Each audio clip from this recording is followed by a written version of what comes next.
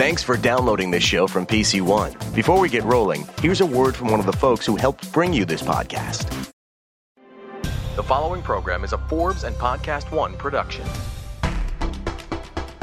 Hi, I'm Denise Ristori, and you're listening to Mentoring Moments, a podcast where smart, witty, and bold women are sharing their triumphs and their skids. We aren't just talking, we're taking action, and we're inviting you to join us every week in my New York City apartment. Mentoring Moments is brought to you by Upside. The smart new way to buy travel is Upside.com. You save money and get a free Amazon gift card every trip you buy. Use the code Forbes, and you're guaranteed at least a $200 gift card your first time using Upside. Save big on travel and get a big gift card.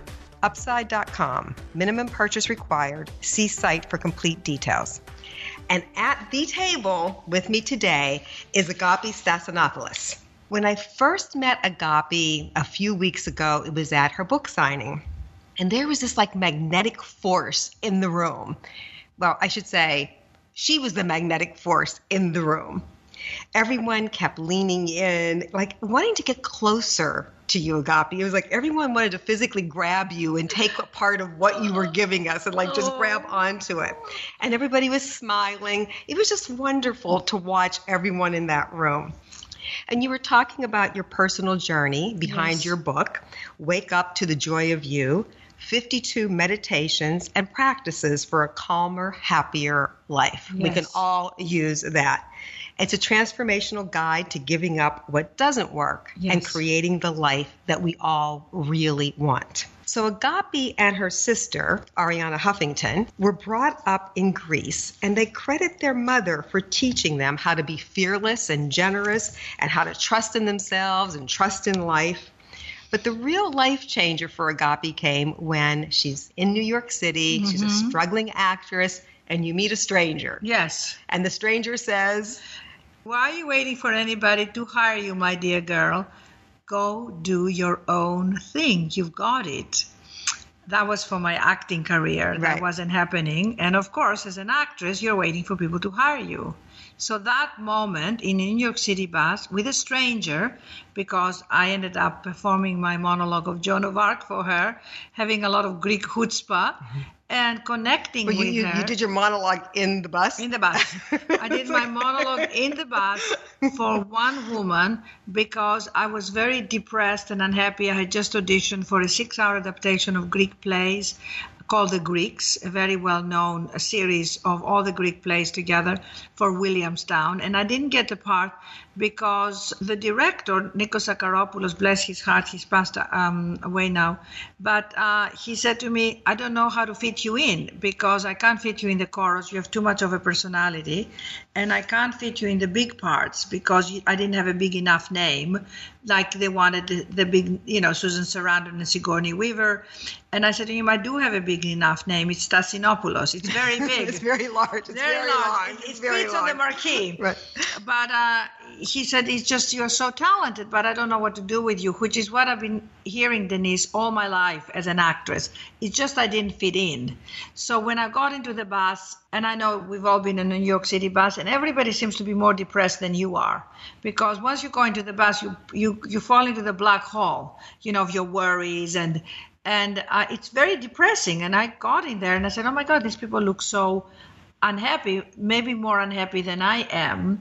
And started a conversation with a woman who ended up being herself an actress who had given it up to raise her son. And she had become a nurse. And we started to talk about theater, and I told her my story, and she said, "Oh, I love that monologue of Joan of Arc." I said, "Can I do it for you?" No, I didn't say, "Can I do it?" I said, "Let me do it for you." I didn't ask for permission. And why does that not surprise me? I said, "Let me do it for you. You promised me my life, but you lied." And it's Joan of Arc. She's about to be burned on the stake. I mean, it's not just a little itsy-bitsy soap opera. And it was so gutsy, and it came from my heart. And she just completely teared up. And that moment, because she then turned to me, "My dear girl, you are so talented. Why are you waiting for anybody to hire you? Go do your own." She went like this, "Go do your own thing. Like it's the most natural thing." And I think at that moment, it's like my doors opened, my reality changed, because up until then I hadn't realized that I could do my own thing, because I didn't know what that was. And it took me a while to find out what to do. So in that process, I started to realize how much I loved the goddesses and the Greek stories of the myths. And I started to spark the creative flow. I ignited my creative spark. And what happened is that I thought, what if I put all the monologues I love and match them up with the goddesses and their myths and tell the story? So it was more like a storytelling, but with awareness that each one of us had that archetype of the goddesses. So it was a kaleidoscope of myths, literature, psychology, spirituality, and me in the middle, kind of sharing my passion of those goddesses. And that became a one-woman show. It became a book. It became a PBS special. And incrementally, I discovered that my path was to not wait for anyone to give me permission to express myself and my talent. That took courage. It took, as I always say, a lot of Greek chutzpah. It took a lot of asking.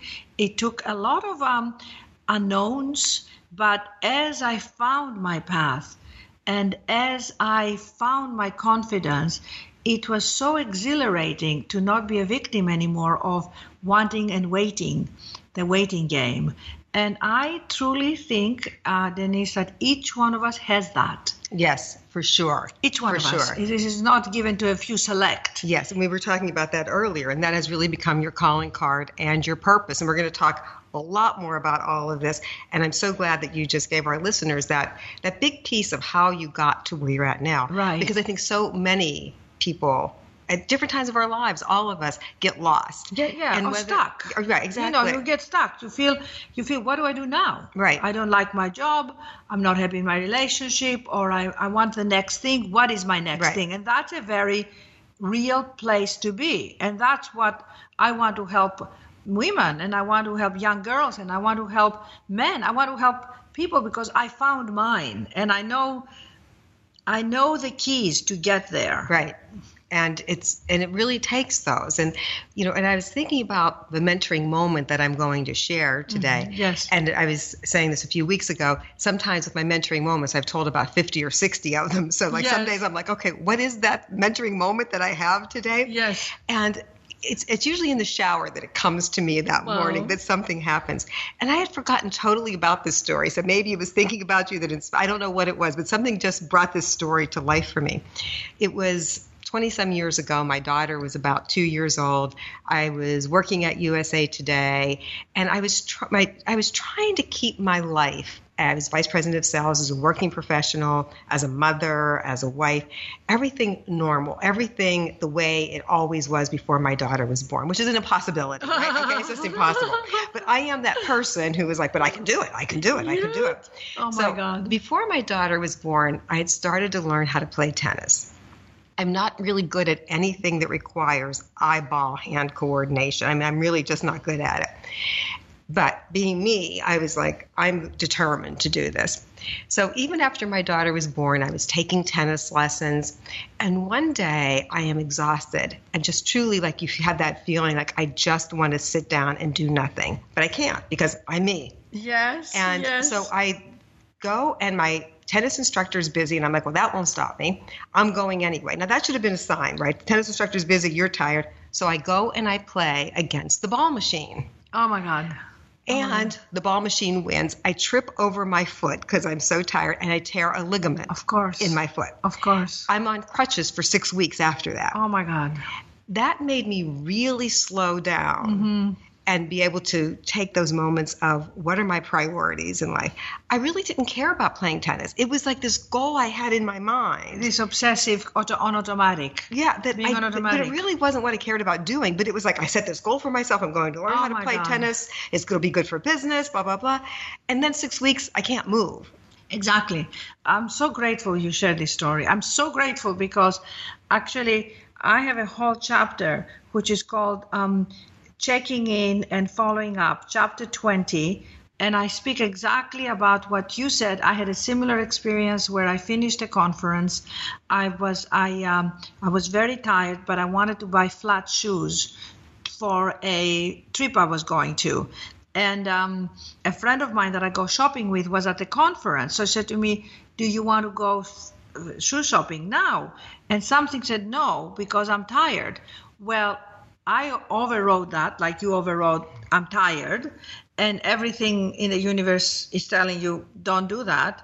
And I went and I bought my shoes. I found these great shoes. I was wearing my high heels because of the conference. I called an Uber, looking at my iPhone to see if the Uber is there. I trip on the pavement, the curb. The curb. I fall. I flat on my face, handbag all over the place, the shoes, and I twisted. I didn't break a ligament, but I twisted my ankle. And then, for the next few weeks, I was wobbling. I never forgot it. Like I'm sure you never forgot.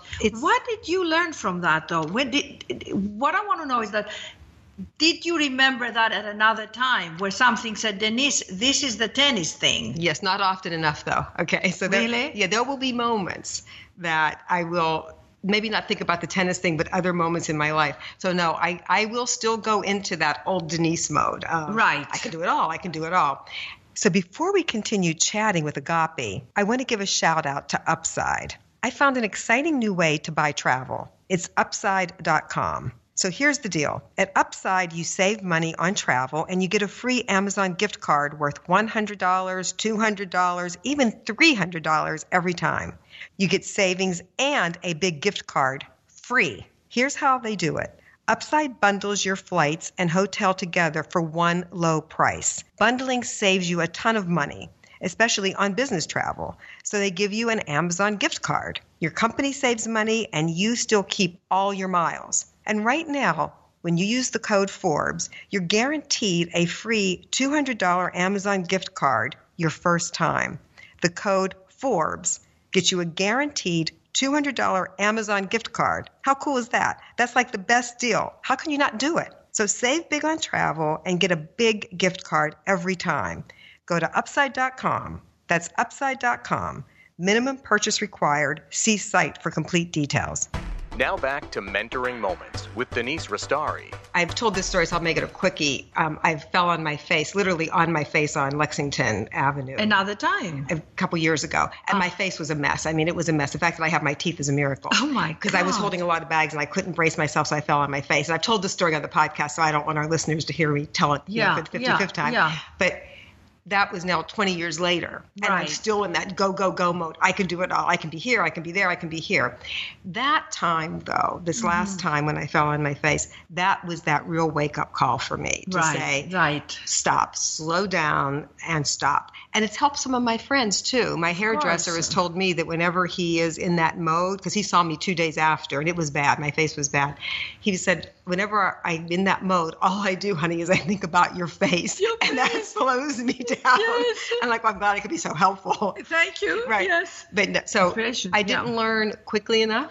No, to answer your question, I went back to being me. Yeah, but eventually I did. But you remember it now. Yes. So What about you? What did you learn? Well, the thing about it, and I've had many things like that. I mean, I have a few stories like that. I won't go into all of them, but, and the bottom line, Denise, is that when we override our wisdom and are listening to what ourself is telling us we need to do, we are going to pay a price.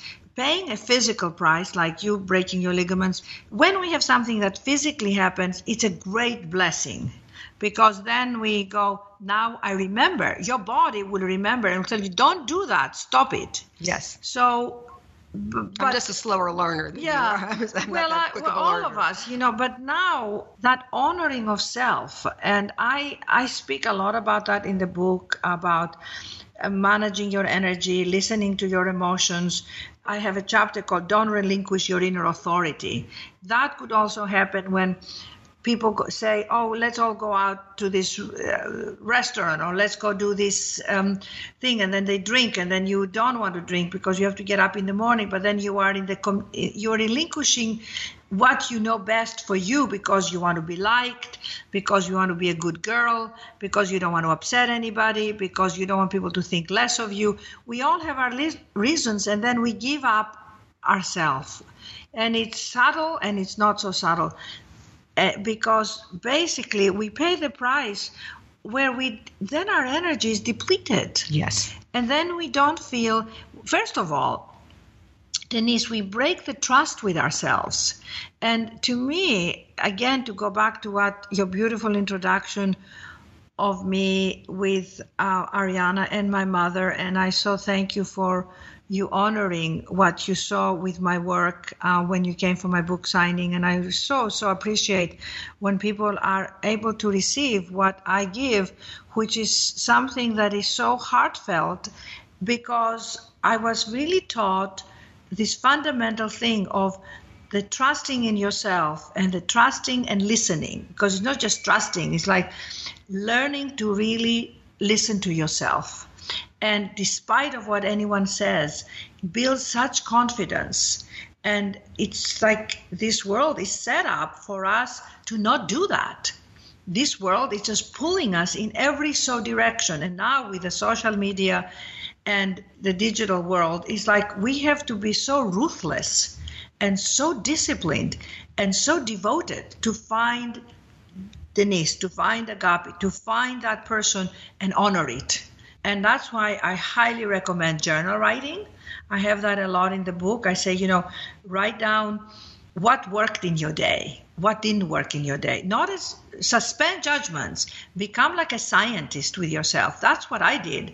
And when I wrote these 52 chapters, every chapter, as you know, has a story. Yes, the book is great. Everyone, how did I learn? It's great. That? How did Agapi learn that? And I learned it by trial and error. And the days and the moments that I honor that spontaneity, because really life happens in the moment.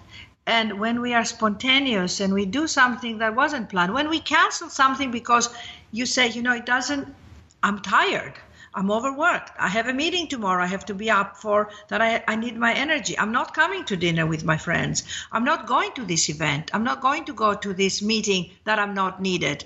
When you honor you have your energy. Yes. When you have your energy, you feel mighty. Yes. And I've talked about this, doing things that bring you joy. Yes. Right. And there are certain things we have to do during the day that don't bring us joy. It's just part of our jobs, whatever. You have to get from point A to point B. You may not want to be stuck in traffic. Yes, they don't bring you joy, but they don't have to rob you of your joy. Exactly, right? Exactly. But because you're doing something joyful at the other end. So getting there might be a little bit of a hassle. Yes. But at the end, you're doing something that brings you joy. Yes, or your joy is something that's sort of like it's sitting there. It's like your joy is there. Yes. Because who we are. See, here's the thing. I always start a lot of my talks by saying, go back to your breath and go back to the beating of your heart. You have nothing to do with that. That is your aliveness. We don't think about breathing, and we don't think about our heart until our heart races or until we have a problem. Or it gives out. Or we don't think about our breath until suddenly you can't breathe. And you've been with people who are asthmatic and they can't breathe, and it's horrible. And when you go into the gratitude, oh my God, and it is so simple, and we take it for granted. Oh my God, I'm alive, I'm moving. And that to me is really meditation, when you take these moments of pausing and saying, this is amazing. If I focus on my heartbeat right now, it is pumping blood in this body. And I'm thinking, for example, that I have to go play tennis. But if I think, or I'm thinking that I have to go buy shoes, or I'm thinking that I have to meet this deadline, I have disconnected with myself. So returning to the gratitude and to the life force and to that we are the miracle of life. We are a living, breathing miracle. Makes you autonomous, that you really don't owe anything to anybody. This is your life. This is your precious life. And you started to realize that you are not alone, that you have this partnership with that life force. Yes. And that is huge. And I think we'll talk about this a little more, but I also now want to hear about your mentoring moment, your story. Yes. Well, that was your mentoring moment? The moment with the bus, with the woman Right. with the bus. I mean, that to me is very much a moment of mentoring, being where I really listened to this woman who is a stranger. I mean, there have been, many, many times of where I've allowed myself to listen to people because people give you guidance sometimes without even them knowing. I mean, this woman on the bus didn't know she was going to change my life. Right. The reason that moment happened is because I gave unconditionally to her. It was like an expression of my frustration and of like, my God, I'm so talented and nobody's hiring me. And basically what I broke through this crystallization that we all wait for somebody to give us permission to be ourselves. And we don't dare and we don't do what we really want to do and love to do is because we're so afraid of failure. Right, but didn't anyone else ever say to you, go own your own life? What was it about this woman? And maybe it was that you were in that space that you were able to receive. Maybe you were being vulnerable, that you were giving it out. I think a lot of times when we admit what's wrong, yes, that's the first piece of it, is saying this isn't working. What's yes. right? Because we can fix it then. Yes. Or try to find a fix. Well, Denise, when you study, all of us want to have a career on something, and let's say you go study business administration, or you go study psychology, or I studied acting. I mean, other people study economics or communications, and then you want to have a career with it. So for me, it was like, this was my gift. I was recognized. I went for it. When the movie I went to Hollywood didn't work out, then it's like, okay, now what do? I keep auditioning. I wanted to get my green card. I wanted to get my SAG card. So you go for the profession that you're trained. So when that doesn't happen over and over again, you have to, and I tell that to a lot of actors and artists, it's like, start looking at other areas in your life. Don't be so stuck in anything. Because if your career in what you want isn't happening, then do you have to backtrack and say, what else can I do? Right. How many attorneys do you know? I can name a lot of them that are so miserable in their jobs, right? But they can't get out of them. Whether it's an attorney, whatever it is, whatever that job is that you spent years and years getting to, whatever takes those degrees. It's funny you should say that, because I recently met a woman lawyer in my book tour, who said to me, I am so successful. I have this amazing career, but I'm miserable. I hate going to the office. I hate doing litigation. I hate being a lawyer, and this is my career. What do I do?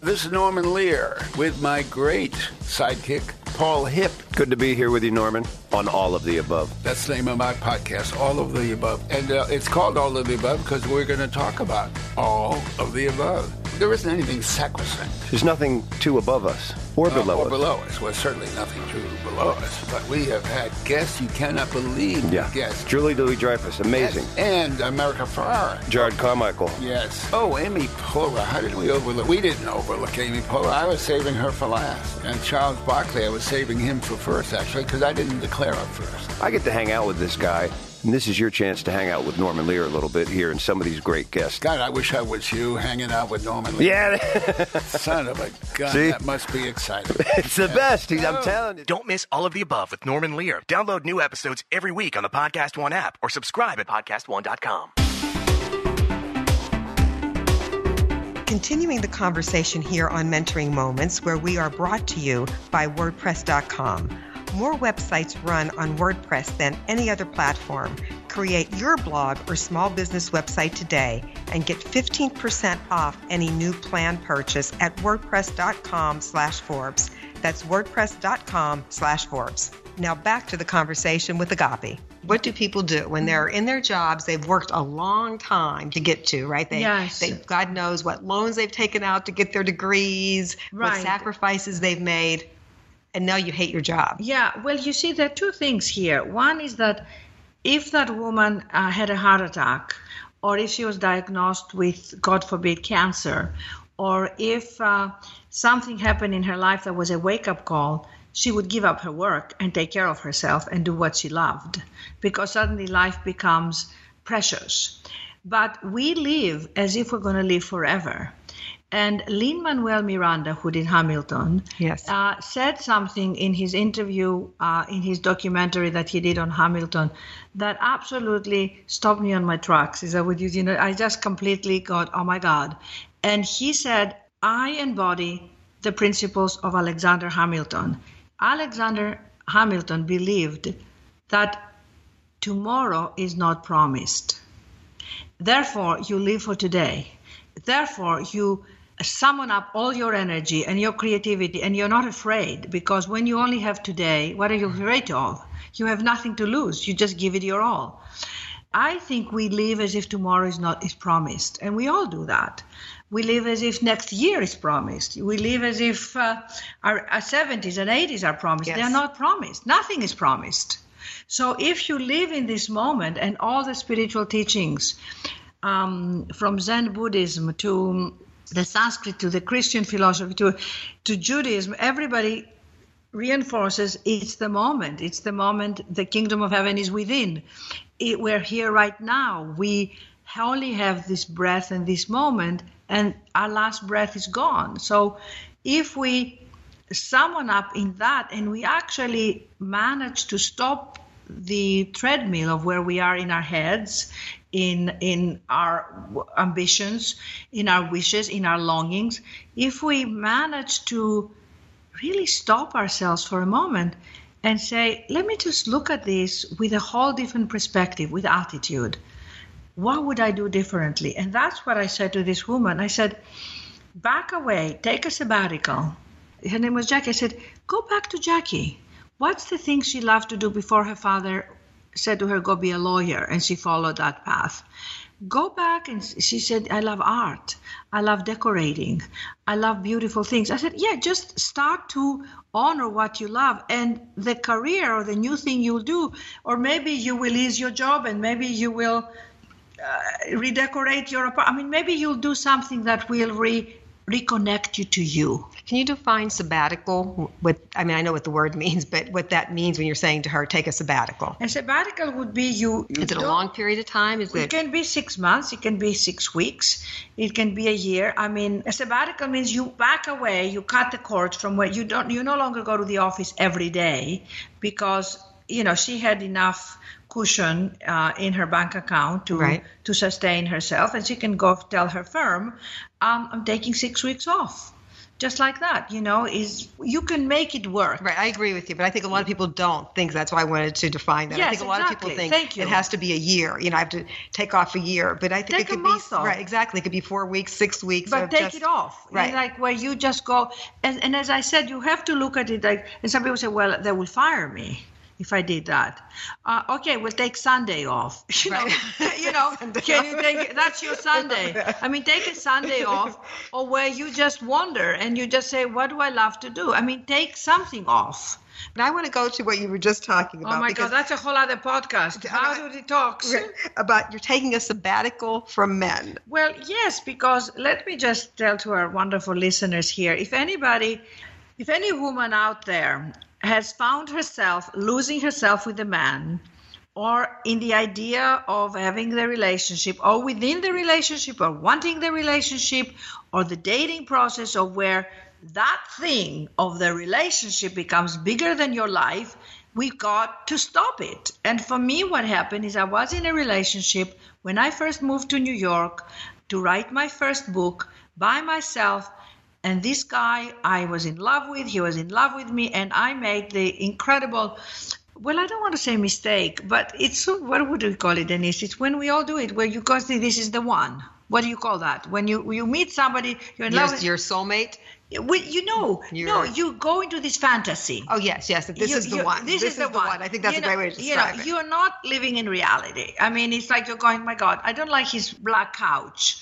And you go, honey, he didn't ask you to move in. Right. You know, it's like, right. You're projecting the future. It's like, yes. And what's going to happen when, he actually said to me, I feel, he said to me one night, you're redecorating my apartment in your mind. I said, yes, I am. I think he wanted to say, we're not moving in yet. Right. But and you were about how old at this time? I was 42. Okay. So, there was a lot at stake. Right. Because I wanted to get married. I want to say to my listeners now that I'm happily not married now.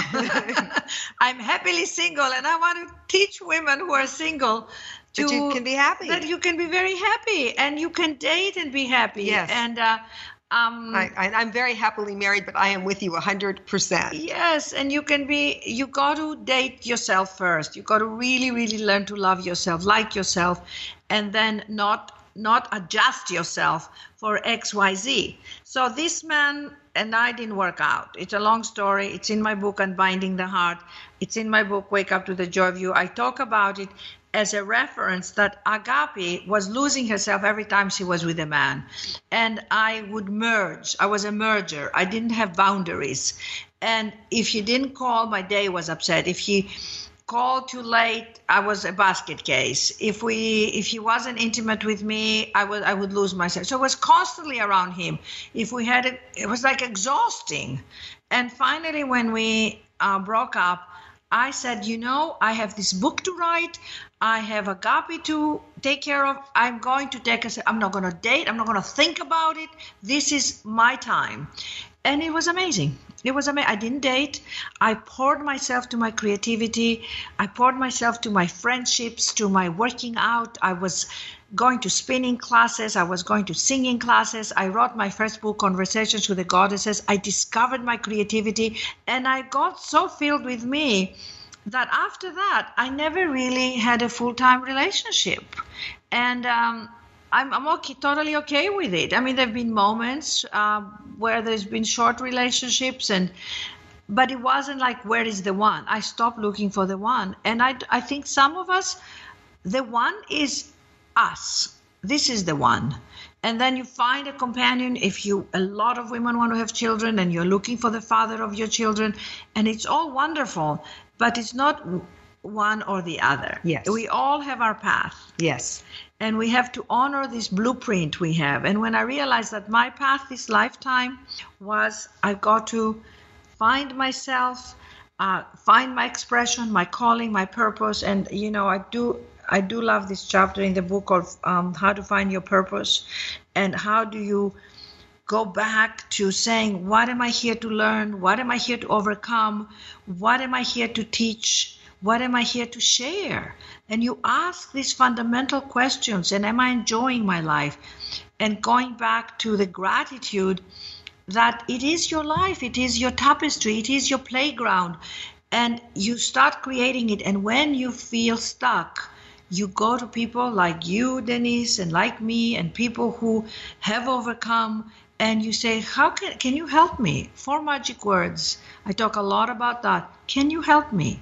And there are amazing women out there, and you ask for advice. And I think the thing is, I think a lot of times women are afraid to ask for help because they think we haven't gone through those things. And that's what I love about doing Mentoring Moments, is telling those stories that everybody realizes we all have those stories. I think back to when I was dating, and like the really stupid things, giving of yourself, right?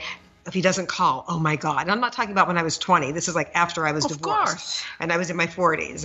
Of course. And you just look back and you're like thinking, what was I thinking? I mean, I'm sure people around me thought I looked like an idiot. It'd be like, well, I can't do this because so-and-so may call. I was like, what? And yet we didn't have cell phones back then. So right. It would be like, what?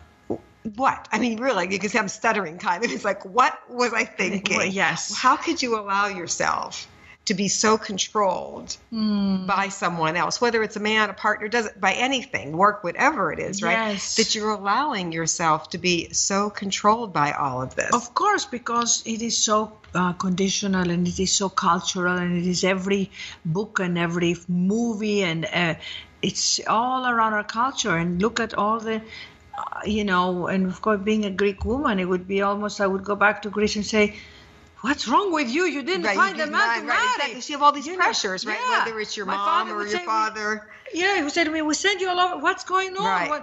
And then my sister was married and having kids, and then they would set me up with all these people, and I would go. It was very, very hard. Once I released myself that this was not my dream for me, this was my family's dream, my society's dreams, everybody else's idea about me.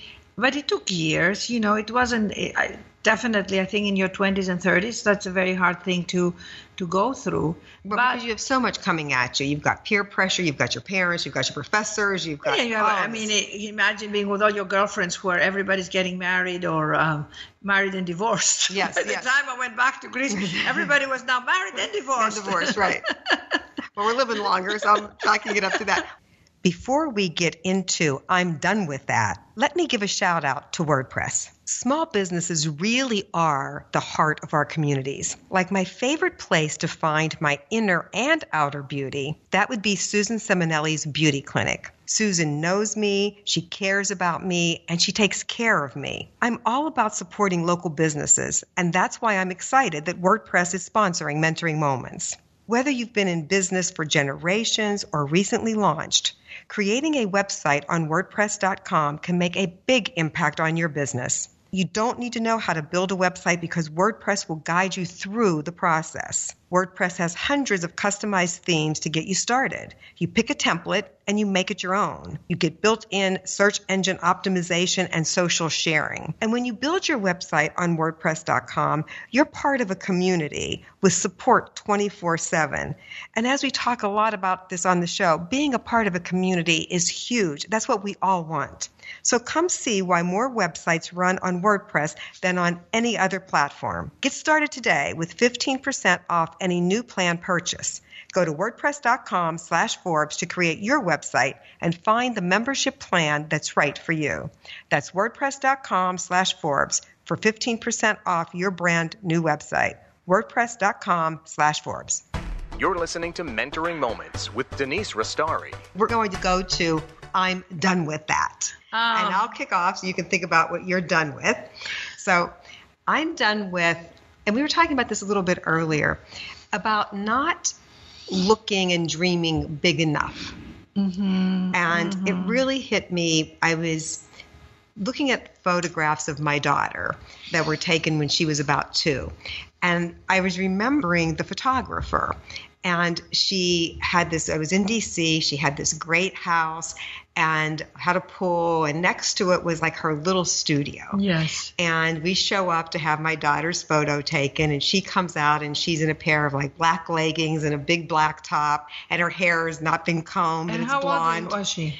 I'm going to say she was probably in her 30s or 40s. Okay. Give or take that age group. Yes. And she's just her, right? And she doesn't have shoes on, and free. Yes, very free. Exactly. And just really connected to the camera and bringing out the best in my daughter. My daughter's only 2, right? So that's a hard thing to do. That could be easy or hard with a 2-year-old. In this case, it was hard. Yes. And she's putting hats on her, and you can just see that she just loves it. It's not like saying, come over here and put a hat. I mean, she's playful. Her whole being is in that camera. You mean your daughter or the photographer? Her whole being is being the photographer, being so present and just so loving you just felt it. Wow. And I think that shows up. I'll show you the pictures after of my daughter. The laugh is so genuine. Oh my God.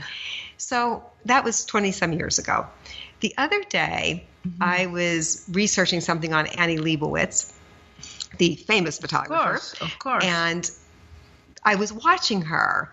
And number one, she's in black pants and a black top. So that's what made me think back to the photographer doing my daughter. But something bigger reminded me of that when Annie Leibovitz is behind the camera, she just loves what she's doing. Even when she's not behind the camera, I think she's finding things to take photos. She's always in that moment. Yes. And just loving what she does. Yes. And then you and I were talking about my friend Susan Simonelli, who has the day spa that I've talked about on the podcast. And she just loves what she does, which is helping women feel beautiful in the truest sense of beauty, bringing out your inner beauty into who you are and feeling good about yourself. And she's a very holistic healer. And I took that step back and thought, I love what I'm doing. Yes. But I'm not doing something that's big enough. Not saying I don't want to do this. I'm not saying you have to give something up to go bigger. But I'm not dreaming big enough. Mm-hmm. And so that's what I'm done with. And a friend of mine, Whitney Johnson, has a book called Dare, Dream, Do.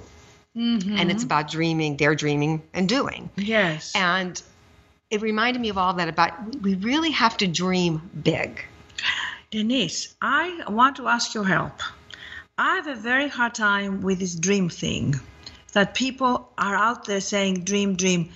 What is that about, this dream thing? I mean, like, I follow your dreams. We hear it everywhere. Yeah, but that I'm kind of done with. Yeah, dream big.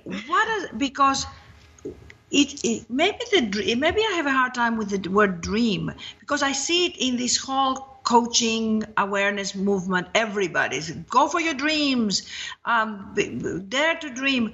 I would be much happier. Imagine your creativity going into places you never thought of going.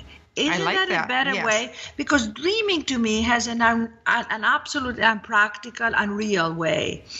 Okay, let's say dream being or visualizing and seeing yourself doing something that you want more of in your life. Is that what it is? I think it's looking bigger than where you're at now, as happy as you are. It's knowing that you can do something even bigger. So maybe it's not dreaming, it's knowing.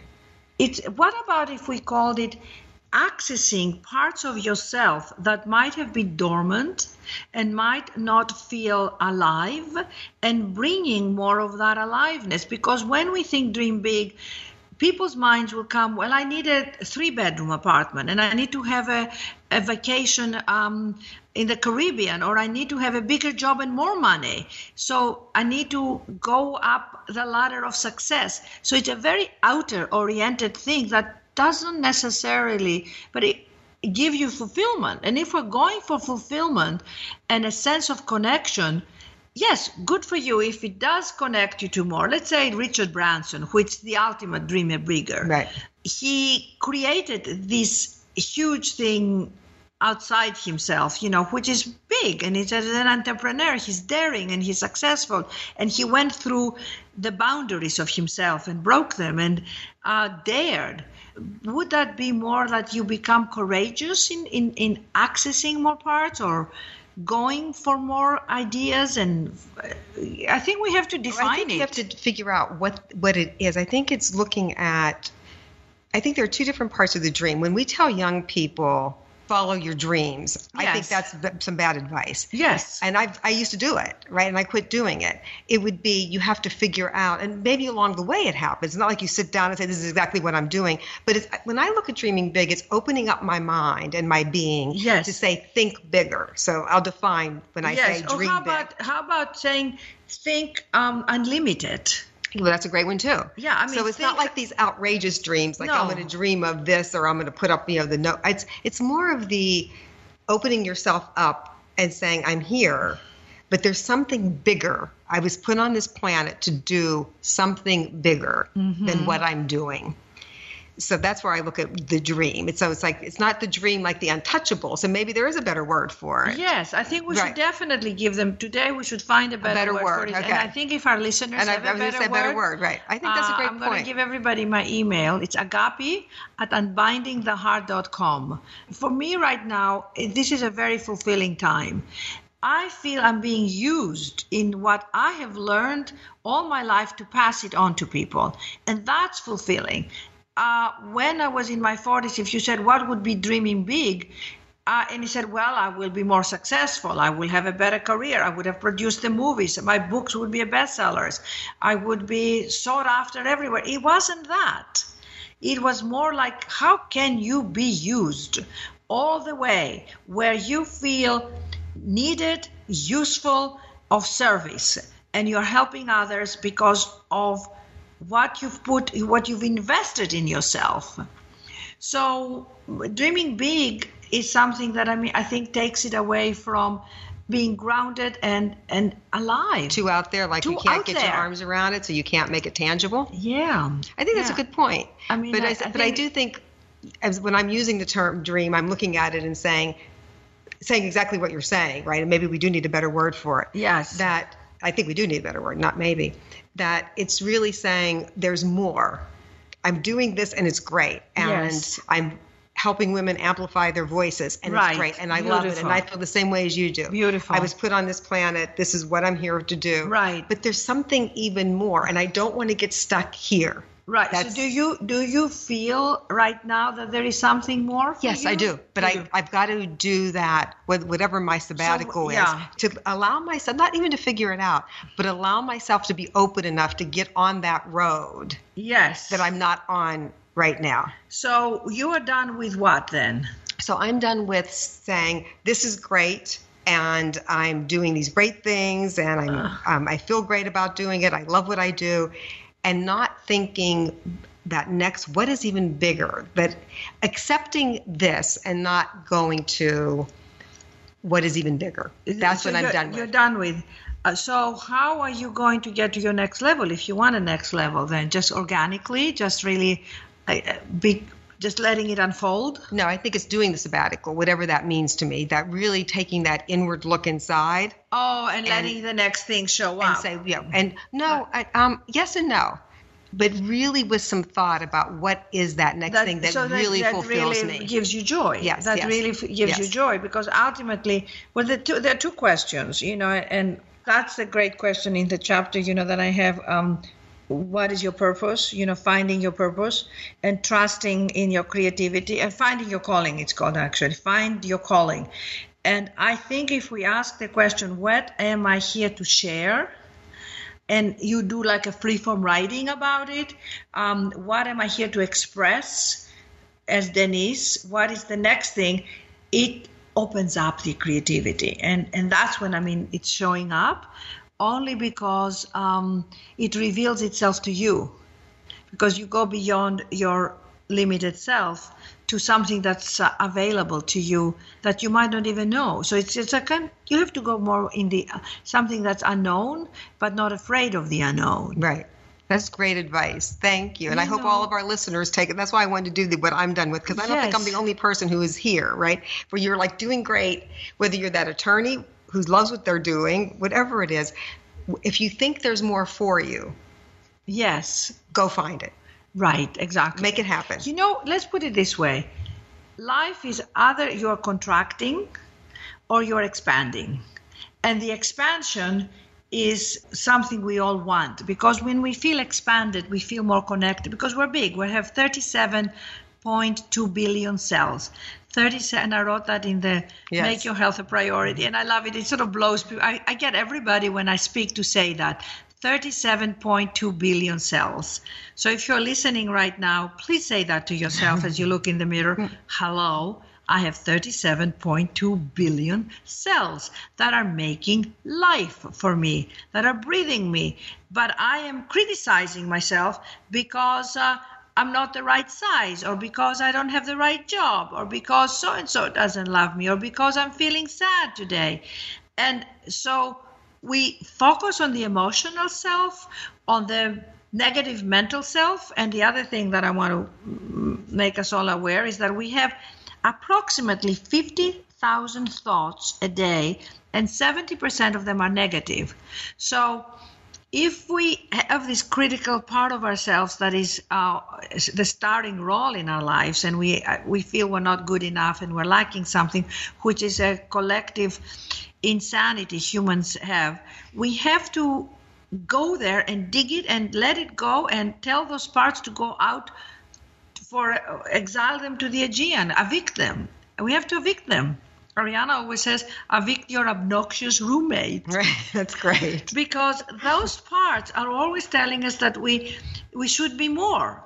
We are more. And doing more, experiencing more, feeling more aliveness, I think it's amazing. And that leads to, what are you done with? What I'm done with? Oh my God, so many things. The thing that I was sharing with you before is that I'm done with obsessing about making myself 2 sizes less than I am now, because of menopause, I grew 2 sizes. My breast grew, my hips grew, and it was very hard to go back to my old shape. And I obsessed with it for a long time. I tried to fit into shorter things, smaller things. And one day I kind of gave it up. And I went, I'm much more than my physical form. And I have this great phrase, you're going to love it. One day I was putting on my Spanx. And I was kind of going, I can't stand this. And I went, okay, girl, you can wear Spanx on your hips, but not on your heart. Oh, that's good. I realized that my heart and my expression could be big and unabashed and free, regardless of my size. And now I don't obsess about it. I'm careful at what I eat. I take care of myself. I work out. But it's not about how I'm going to look all the time. Yes. And it's just so freeing. And as I said to you, I was speaking and doing guided meditations for 40 women, a group called 5 Under 40 with breast cancer. And I was so humbled because so many of these women have lost their hair and they're going through just the toughest time with their physical appearance and emotionally and physically what they go through. And so gratitude. We have to bring ourselves to that moment of stopping and being grateful. And I think writing them down, don't ever go to sleep without saying 3 things you're grateful for, and write them down or look in the mirror and speak them to yourself. I think that is wonderful advice. And now we're going to do our life finds. So something quick and short that we found in life that we want to share with the listeners. So one of the things that I have found one of the things I love doing is when people come or I go to visit them is taking small gifts and things that are just my finds. Oh. So one of them is this Andy Warhol, which I'm giving you one because it's my find. Oh. It's a little idea journal, and I'm going to post this on Facebook because it's hard to describe this. Oh, I love it. But it's a little journal that I found in London when I was at one of the museums. And it's one of those gifts that I love giving to people because inside the journal are pictures from Andy Warhol so that they help you. They make me more creative when I look at them. It gets me into that different space. I love it. The other gift that I give a lot are these candles that my friend Libby Moore turned me on to. Oh, my God. And I'm going to post a picture. They have different sayings in gold metallic. And this one says, make a wish, make a wish, make a wish, make a wish.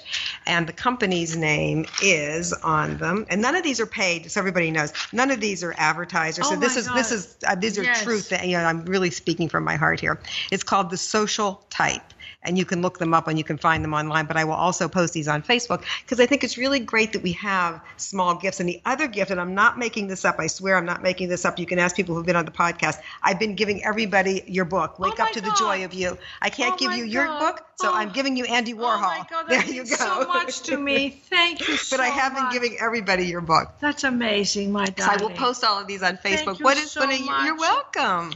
Thank you for being here. What is one of your life finds? One of my great life finds is you, because you are just so adorable. Well, thank I just you. have to say, let me just say for a minute how much you touched my heart when I met you, and your soulfulness and your ability to be present with people, and how ever since I met you, I've had this connection with you, even over your emails.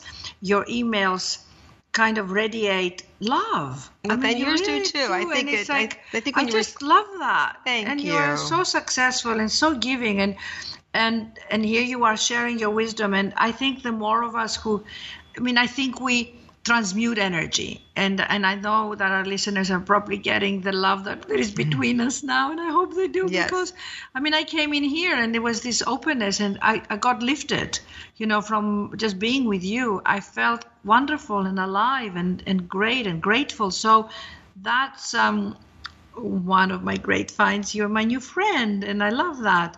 I have found this quote that I gave to Denise today. And it's a quote that I have in the book, and it's called, "My heart is at ease, knowing that what was meant for me will never miss me, and that what misses me was never meant for me," by Imam al-Shafi'i, who is Sufi master like Rumi. And it's very powerful to me because I think we all suffer from this missing thing.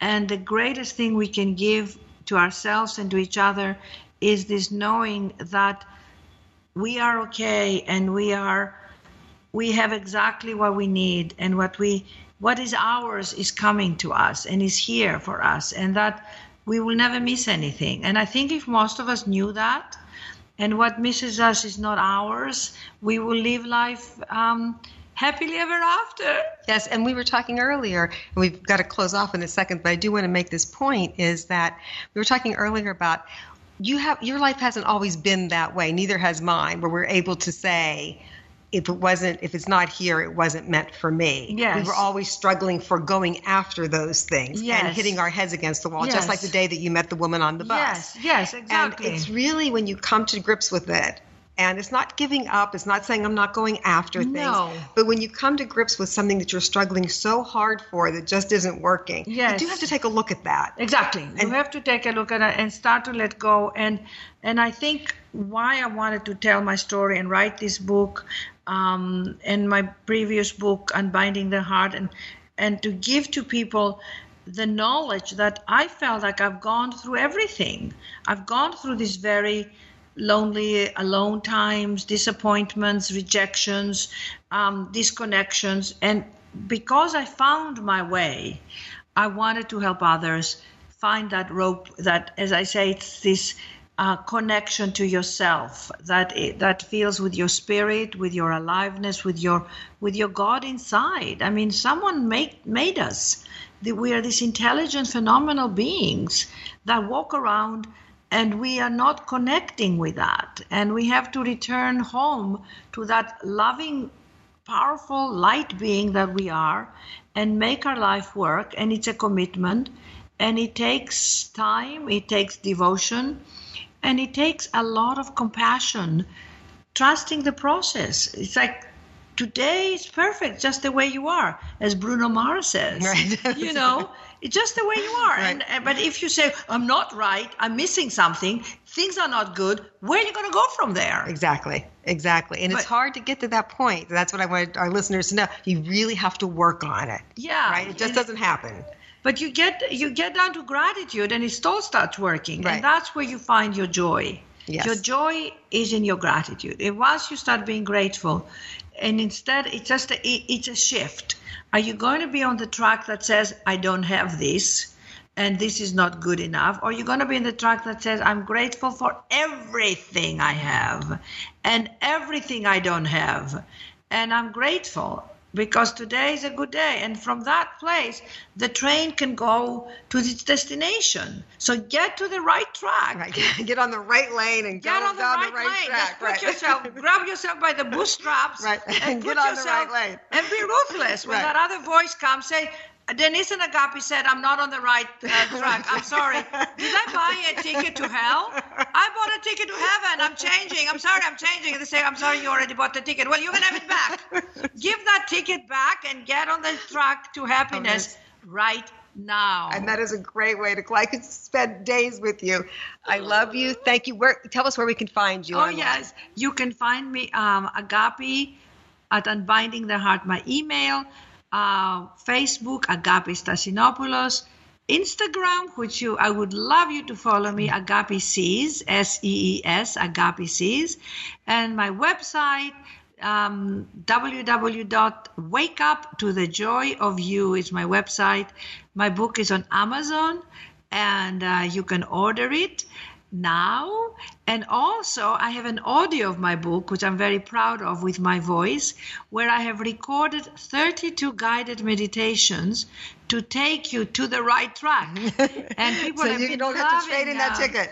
And the audio is on Audible and Amazon and iTunes, and I had a composer do the music for the meditations, and people are loving them because they feel sometimes we all need help to be guided to go Yes. to the right track. And Yes. that's why I did them. And I prayed before I wrote them to make sure that they have that pure spirit of love. So I hope people would enjoy them and stay in touch. We're here to help each other lift. Yes, and thank you so much Thank for you, all my of your dear spirit friend. and guidance. Thank you, my darling. Thank you so much. And thank you all for listening. We'll see you very soon. Okay, I'm now actually breathing, learning from Agapi. Thank you all so much for joining us today on Mentoring Moments. And to make sure you're getting Mentoring Moments the moment it's live every Wednesday, please subscribe on iTunes. And while you're there, rate and review. And check out my show notes on Forbes.com. I'd love to know, what are you doing with your 37.2 billion cells in your body? And are you living for today, realizing that tomorrow is not promised? And are you breathing? I'm breathing now, as I just said. Do you put gaps in your life to breathe and think? So tell me what you're thinking. You can find me. I'm always on Twitter at Denise Ristari. And before we go, I want to say thank you to Michelle Mitchell for spreading the Mentoring Moments word, and to a guy, Dan Benna, for constantly sharing and spreading the Mentoring Moments love. Thank you all so much. And until next week, keep sharing your stories, because your stories matter. Download new episodes of Mentoring Moments every Wednesday at podcastone.com, Forbes.com, the Podcast One app, or you can subscribe at iTunes. Everyone sells today, so how do you bring your best sales game every day? Simple. Listen to the Advanced Selling Podcast on Podcast One.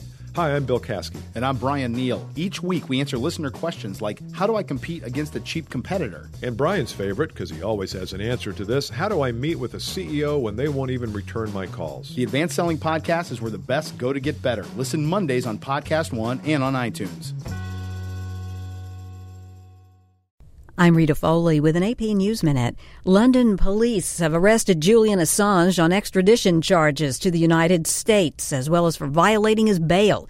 Assange is accused of publishing classified documents through WikiLeaks. In 2010, he told Sky News he was worried about what the U.S. might do to him. The United States recently has shown that its institutions seem to be failing. They are failing to follow the rule of law. And with dealing with a superpower that does not appear to be following the rule of law is a serious business.